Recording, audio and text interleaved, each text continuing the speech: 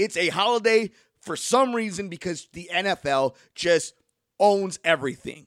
But before we get to the Chicago Bears and their schedule, and we do the very cliche hack radio of win-loss, win-loss, win-loss, somebody who won in both life, on and off the field, somebody who's just done it all, and there's no comparison to him besides maybe 3 people in the sports world.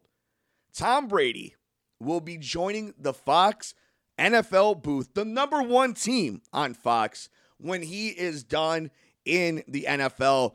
Paul Shivari, Devin Tingle, and myself were able to talk about this. When the news actually broke, it was crazy, and I couldn't wait to get your thoughts. I knew you were brewing on this because you see the deal. You are one of the people that we go to when we start talking about these booths around the major sports.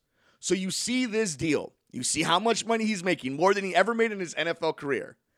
Tom Brady joining the NFL Fox booth. Did you see this one coming? How upset is ESPN after all the months and money they spent on the Man in the Arena podcast? Did Jeff Bezos get jobbed out? We need to know your thoughts on all this. I'm not shocked that he would want to be an analyst when his days as playing are done. But the money's unbelievable. I mean, it's a 10-year, $375 million deal. So why play when you can sit up in the booth and analyze?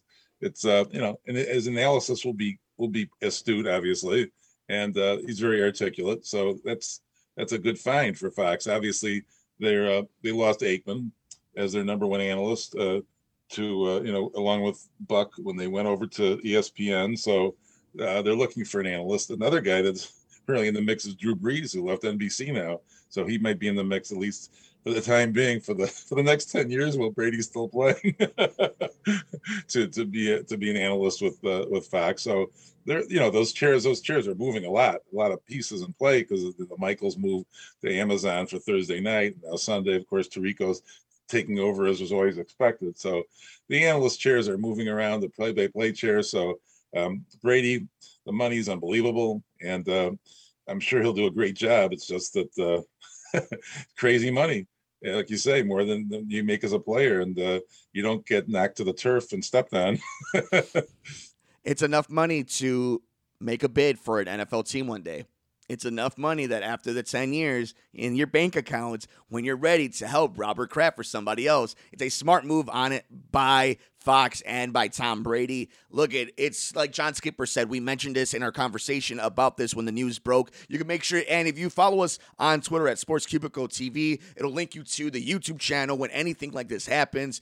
And it's something we mentioned. John Skipper, who used to run ESPN and now with Meadowlark, he mentions like they're not going to make money off Troy Aikman, Tony Romo, Tom Brady, but it legitimizes you. It's the reason why Monday Night Football had such a hard time, even if they had great games, to put it on that level. And that's what Tom Brady does. He doesn't have to be good at it, but for the first few years, the novelty of having the level of Michael Jordan and Muhammad Ali in the booth calling games right after playing in those games, that's why Romo was so special.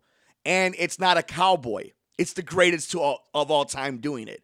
So it's going to be an interesting dynamic, and it'll be something we cover when it actually happens. But we needed to get the Marvelous One thoughts. More importantly, your thoughts on Twitter at Sports Cubicle TV. Tom Brady heading to Fox NFL's number 1 booth. Shout out to Greg Olsen. I hope he does a great enough job where they make it a 3-man booth. So we'll see. We'll see how Kevin Burkhardt does with that in itself. Let us know your thoughts. We're on Twitter at Sports Cubicle TV. It's the Marvelous One, Dan Marver. It's Devin Tingle. It's Paul Shivari. I'm Mike Mercado.